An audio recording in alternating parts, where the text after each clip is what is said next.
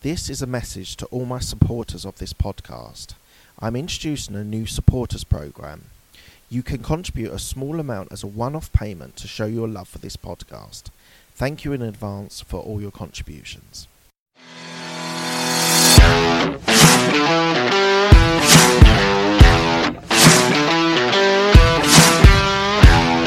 This is Mark Hayward from the Absolute Business Mindset podcast and YouTube channel. So today it's the next part of the Working From Home series, and I wanted to talk about background noise. So some people who are working from home may use the radio, they may use podcasts, they may use audiobooks, they may use TV. And I think that I have experienced since being at home that I am better at listening to the radio, whether it's music as a background noise to be able to work with and work effectively and productively. Whenever I put a podcast, I want to think about what they're saying, I want to analyse it, I want to take notes, I want to go deep into the subject matter.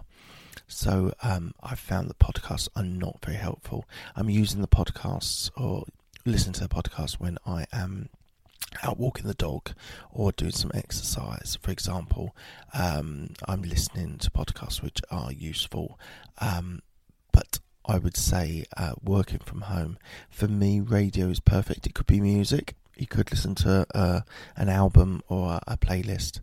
That is interesting. I haven't done that so far. I actually listen to Radio X, which is probably my favourite radio station. And I find that the balance between having a little chat for like a minute or two and then some music is helpful for me to be able to be productive and work effectively at work.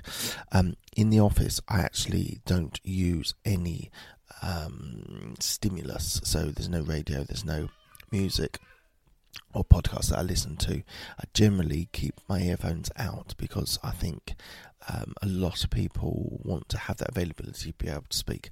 The only time I do put them if I'm doing some deep work where I want to concentrate for an hour or two on deep work, then I might put my earphones in, and that hopefully triggers people to realise that I'm doing something a bit more with concentration and should be left to my own devices.